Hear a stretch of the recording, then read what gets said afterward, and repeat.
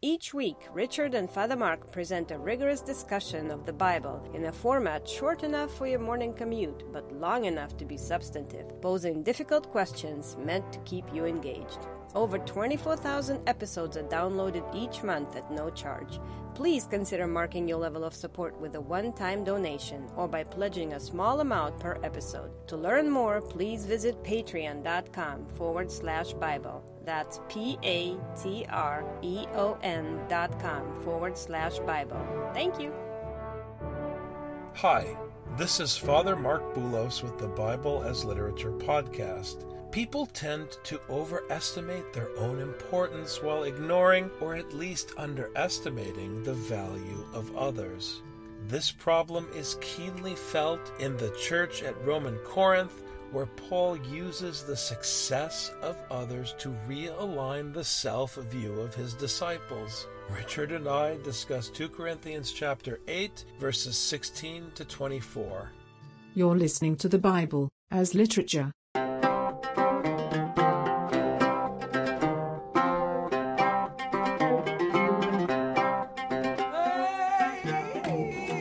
Hi, this is Father Mark Boulos. And this is Dr. Richard Benton. And you are listening to episode 134 of the Bible as Literature podcast. We are moving on today to the second half of chapter 8, which goes a little deeper into the role of Titus and the role of Paul's broader movement. It's so important to remember when you're dealing with Paul that he's not just dealing with you, he's dealing with everybody. It's a broad tent. I think one of the sins at work in the church in Roman Corinth is this belief that Paul needs them. But as we've insisted upon over and over again in this podcast, a teacher does not need his disciples. A true parent does not need his or her children. And Paul, in 2 Corinthians, does not need the church in Roman Corinth. The Lord says that there is a flock that you don't know about, that there are people that he will find. And in the Old Testament, I'm working with the Gentiles, don't worry about it. There's always somebody else. Understanding that you're not the only one who's receiving this is important, because the problem that the Corinthians are having, which is a typical problem of not even just Christians, but religious people overall, is that they feel like they have special knowledge that makes them better than other people. And then once they think that they're better than other people, they stop working on behalf of other people. And the knowledge leads to self-righteousness, and self-righteousness leads to an absence of action on behalf of others. The Corinthians' sin is that they are puffed up because they think they understand better than anybody. This is their downfall, and this is what Paul has been working at so far for 8 chapters this time. And he had a whole other letter to them. And like we said in our last episode, the people need to understand that they have failed. That's why they're getting the letter. The problem with modern churches is that they believe that God needs them. They believe that if they don't gather as church and get as many people as possible in the doors, that God will fail.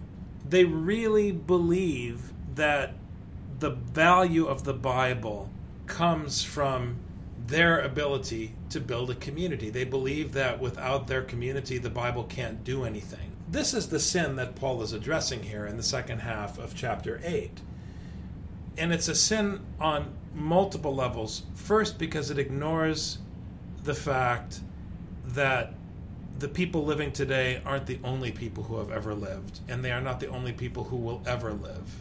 When you talk about the harvest and the work of the gospel, if you only talk about it in terms of the people in your circle today or the people within your purview today, however broad that may be, it's still a limited perspective in the spirit of Ecclesiastes. But it's also sinful and arrogant because it ignores that God could have as many communities as he wants in as many places as he wants beyond your purview, beyond the scope of your perspective or your view, what you can see.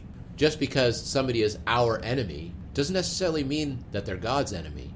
God can use our enemies in order to judge us. Understanding that the outsider can be on God's side is something that goes against our so-called knowledge.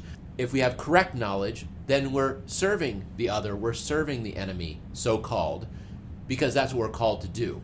God takes the tension with the outsider and he turns it against his addressee in the Bible and pressures them to realize that it is not the Bible that needs them. It is not Paul who needs the church in Roman Corinth. It is not God who needs the church in order to produce life in the world. It's not true. It is the church that needs God. I cannot stress this enough. It is the church in Roman Corinth that needs what Paul is teaching. They can take it or leave it. But God is the father of many communities. Now, under God's hegemony, all those communities are called to gather under one tent, but it's not our tent. The sin of the church in Jerusalem is that they tried to make it their tent. They said, okay, we understand we're all supposed to hold hands and be together. So let me explain how you joined the church in Jerusalem so we could fulfill God's vision for the world. No, God's vision for the world is not the church in Jerusalem.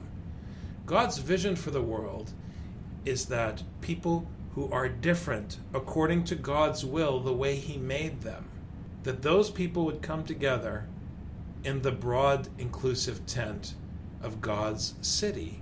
But thanks be to God who puts the same earnestness on your behalf in the heart of Titus.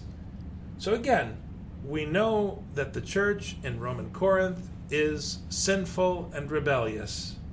We know that they are disloyal to Paul, which is the same as being disloyal to the teaching. We know all this. We've been talking about it. And here Paul is emphasizing that the lieutenant he sent to search out their corruption and destroy it was sent in earnestness on their behalf. Earlier was talking about the earnestness and eagerness the Corinthians have in spite of their absence of good works, which is, of course, a dig against them. And then he says, thank God who puts the same earnestness on your behalf in the heart of Titus. Thank God Titus is willing to do this, because it's only God that could have motivated him to come to you to do this one last time. I didn't even want to do this, but thank God Titus was willing, because it needed to be done. What the employee never understands is that the difficult conversation is more pressure on the manager than it is on the employee. It's not like Titus enjoys cleaning house. It's pressure on Titus. It's hard work. It's stressful. It's unnecessary aggravation. But Titus, implicitly, is loyal to the gospel. And diligent to do the work of the gospel. For he not only accepted our appeal, but being himself very earnest, he has gone to you of his own accord. I didn't even have to ask him. He knew, based on the teaching, what was the right thing to do, and so he did it without my saying anything. So no one can accuse me of being a tyrant and forcing people to do my will. I don't force anyone to do my will. The only reason why I'm pressuring you with my words is because you are not following the will of God. But let me give you an example. Here's a guy who has to do a really rotten job, come to try to teach you to do the right thing. But guess what? I didn't even have to tell him to. It was God who pressured him, and he was willing to follow the will of God. This is even beyond me. Here's the deal, guys. Titus is on the bus. Where are you? Titus is aligned. Titus accepts the program. Titus now is in full motion on his own. Where are you? Get on the bus. Paul just wants to keep driving the bus and keep moving ahead. And Titus says, Paul, I know the Corinthians don't want to be on the bus, but would you mind if I took a moment to swing by to see if there's some way I could pick them up and persuade them to get on the bus? And Paul says, Corinthians, thank God that Titus received the grace of God to even want to come pick you up. We have sent along with him the brother whose fame in the things of the gospel has spread through all the churches. In other words, the guy who I don't even have to name because he's famous for his earnestness with Titus and known throughout all of the churches is on the bus. And by the way, did I mention not one church, not two, I said all the churches. This other guy who's known across all the churches, meaning there are lots of people on the bus, not just Titus. Titus is one of many lieutenants on the bus. What's your problem? You can either join the program or step aside. And not only this, but he has also been appointed by the churches to travel with us in this gracious work, which is being administered by us for the glory of the Lord himself, to show our readiness. So, while you're whining that I didn't come to visit you, or I got delayed, or whatever it is you were complaining about, the other churches, which are better than you, were funding not just my activities, but they were supporting these brethren in supporting me. They're doing the work. They're putting their money where their mouth is. I hate to break it to you, but that other employee has more responsibility and complains less. In the ancient world, travel was not difficult like we think of travel being difficult in that you have to take off your shoes before you go through security.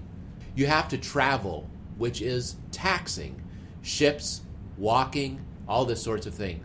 Do you carry enough money for your entire trip? There's no way to carry enough money for your entire trip. There's no ATM so you can get money. And if you have all your money with you, bandits know exactly who to go after. It's travelers, because they have to carry as much as they can with them. So really, a traveler at this time was at the mercy of God's good fortune. And so understanding that these people were willing to do this work, that the gift, so to speak, like we use flippantly in our culture, was to take on this difficult task of going to the Corinthians and visiting them. This was not easy on its own, and that he was willing to go to a place where the message may or may not be welcome. He and his colleague Titus may or may not be welcome. Paul has to exhort them, make sure you welcome them. Why does he have to exhort them to welcome them? They said they understood the gospel. Excuse me? Someone who understands the gospel, you have to remind them to take in strangers who are bringing the gospel on their behalf? This shows Paul has a little bit of doubt in how much the gospel sunk in. The grace you're talking about that was imparted to Titus and to the other brethren who are traveling and doing the work of the gospel is now being imparted by Paul directly to the church in Roman Corinth, and it's being imparted, as we've said many times, through this shaming. And I want parents who are listening to the podcast to pay close attention. You are withdrawing grace when you are fair with your children. If you tell your children that the other kids are behaving better than them, they're going to have to face inadequacy. They're going to have to face their shortcomings. Yes, they will. Yes, they will. And that is what Paul is doing here. He is cracking the whip. There's work to be done. There's so much at stake. I just told you that I'm committed to the gospel, to the will of God, and I am emboldened by the will of God. And nothing short of the life of the world and fellowship with enemies is at stake. And you're whining because you're uncomfortable. You better believe I'm going to remind you that the others are better than you. Just like we often remind our American brothers and sisters that people elsewhere have it much worse than they can even dream of. That's the Bible, friends. And this shows the readiness of the gospel, that Paul has a teaching that is fully mature in certain individuals, Titus and this brother being the examples. So it's a reminder also to the people that there is a mature expression of the gospel. It's in these individuals, so watch what they do and do as they do. They're going to be your examples because the teaching itself hasn't produced the fruit in you. Taking precautions so that no one will discredit us in our administration of this precious gift, Paul was handed the responsibility for the precious gift of the gospel of Jesus Christ, and he is not going to squander it on his watch. So again, get on the bus or get out of the way. I'm not going to risk the gift because I don't need you and the gift does not need you. For we have regard for what is honorable, not only in the sight of the Lord, but also in the sight of men. Now this is tough because we've been saying for many, many chapters, many, many weeks, that honor in the sight of human beings doesn't matter, that they only care about what is honor in the eye of the Lord. Now, we have also mentioned, and I want to bring this up, that it's a matter of priority. That when you show honor to the Lord first, this may or may not be seen as honorable in the eyes of certain human beings. Paul is very aware of what honor means for the Lord and what honor means for human beings. And this is the paradigm that he's challenging because human beings tend to believe in the honor of human beings first and then try to fit in honor of the Lord inside of that. What Paul has always been trying to do is make sure it's in the correct order. Here he says that they know what honor looks like for human beings. So one of the things that Paul has to make sure is that these human beings are willing to follow the will of God, but not in order to thumb their nose at human beings, but to ignore the authority of human beings. When Paul talks about head coverings in 1 Corinthians, his point is not that he respects the tradition of the Romans, who are obsessed with honor, by the way. It's not that he embraces the tradition of women covering their heads when they go to worship Venus. I mean, that tradition is non-functional for Paul. But his point is that out of love, if you have no reason to offend the Roman, you shouldn't, because you don't want to alienate them from the gospel. The gospel is the priority. So by covering your head in church, you show honor before the Romans. You honor their customs, and you are honorable in their eyes, not because the act is honorable ontologically. It's because the deference you show functions honorably in the eyes of God, but also happens to be honorable before men for the cause of the gospel. Right, because like he says in the previous verse, no one will discredit us in our administration of this generous gift. We don't want anyone to say they have no idea what they're talking about. Earlier they were talking about Paul is being punished because he's teaching the gospel. But if there are distractions, it's okay, he teaches the gospel fine, but he's philandering with women, then it's like, okay, rein yourself in, make sure that you are focusing on the gospel. If anyone's going to slander you, it's because you are teaching the gospel. You don't want people to hate you because you're an idiot. I mean, you don't want people to hate you. But if people are going to hate you, let it be because you're telling them to love Muslims. Let it be because you're telling them to repent of their sins. Let it be because you're telling them to turn the other cheek. Let it be because you're asking them to abort their sick ideology. Let those be the reasons that people think you're stupid. Don't be stupid. This is what Paul is saying. And this is what Paul has been exhorting Titus and his lieutenants to do. We have sent with them our brother, whom we have often tested and found diligent in many things, but now even more diligent because of his great confidence in you. Man, he thought he had it tough before. Now he's got to deal with you people. That reminds me of when I took a new job at work, and there was a team that had always been at odds with the team that I was taking over. And there was historical conflict, and I came in and I was like, I'd really like to try to work on this and try to help out. And everyone was, yeah, Richard, we know you're good at this sort of thing. I don't know how you're going to crack this nut. I'm like, I'm going to give it a try. And now, 6 months later, they all make fun of me. You were very diligent in trying to fix that problem, but I don't know if you ever did. I don't know if I ever did fix the problem, right. But the diligence in doing the right thing is the main thing. Maybe it's naive. Maybe these brethren are naive in thinking they can correct the Corinthians. Paul already knows. He tried one letter. One letter didn't work. He tried visiting. That didn't help. Now Titus said he wanted to go. All right, I'll let Titus go. And these two brethren who are all going because of the gift of charity they've received from the Lord, that they understand, look, we received this gift. It's our duty to offer this gift to somebody else. And if somebody's not getting it, we have to offer them the teaching again. Paul's not going, but these other guys are. And this shows their diligence in being willing to take on what needs to be taken on, even if it is a losing proposition for them. It's as the great Lebanese scholar Nassim Taleb said recently on his own Facebook page. When you argue, don't argue to convince someone. Argue to convince the people who are listening in. You're not going to change someone's mind, so if you're arguing, it has to be didactic. That's what Scripture is. He absolutely captured what Scripture is. It's a public argument that has no desire to convince the implied addressee of the argument. Paul is arguing with the church in Roman Corinth about a specific problem and a specific set of sins, but he's arguing for all of us to listen in. So when you go in and try and solve a problem that's unsolvable, it doesn't matter, because even if you fail, if you're doing the right thing, people around you will gain the gift from your earnestness. That's the thing. And that's ominous, because in the end, if Titus fails, if Paul fails, doesn't matter if he fails in the church in Roman Corinth, because Paul is responsible for the gift, and he's succeeding in other churches, so get over yourself. As for Titus, he is my partner and fellow worker among you. As for our brethren, they are messengers of the churches, a glory to Christ, re-emphasizing once again, not only are the other churches on the bus, but now they have to send people to evangelize you. So there is a distinction here. Titus is the right-hand man of Paul, traveling along with him, but these other people come from specific churches. They are members of particular communities already, and these communities have said, we're going to send people too. These people in our community have this grace to desire to go and teach wayward communities too. They want to help people who are struggling with the teaching get back on the bus. So there is a teacher who understands this as well as Paul. It's Titus.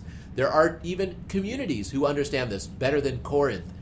Don't forget, Corinth's problem was that they thought they understood. They thought they had the teaching. They thought they had this down. And Paul said, I'm not seeing it. Therefore, openly, before the churches, show them proof of your love and of our reason for boasting about you. In other words, you have been disloyal to me, and you have brought shame to me, because I have vouched for you, and I have taken you under my wing, and I have mentored you, and I have taught you, but you have not shown yourself. You have not proven yourself to be my children. Please, let's just stop. The other churches honor me before you. Please, you need to honor me before the other churches. You need to honor me before God, that my running for your sake has not been in vain. That it has not been in vain. Show them the proof of your love, and that we're not just boasting for no reason. Give them something to tell me. There is no good news coming out of Corinth. I'm not seeing the fruit. I'm not hearing about fruit. All I'm hearing is some rumblings that are not good. Please prove me wrong. I'll make my best effort, Dr. Benton. Thank you, Father. Have a great week. We'll see you. Thank Take you care. too, Father. You've just heard the Bible as literature. Thanks for listening. The Bible as Literature is a production of the Ephesus School Network.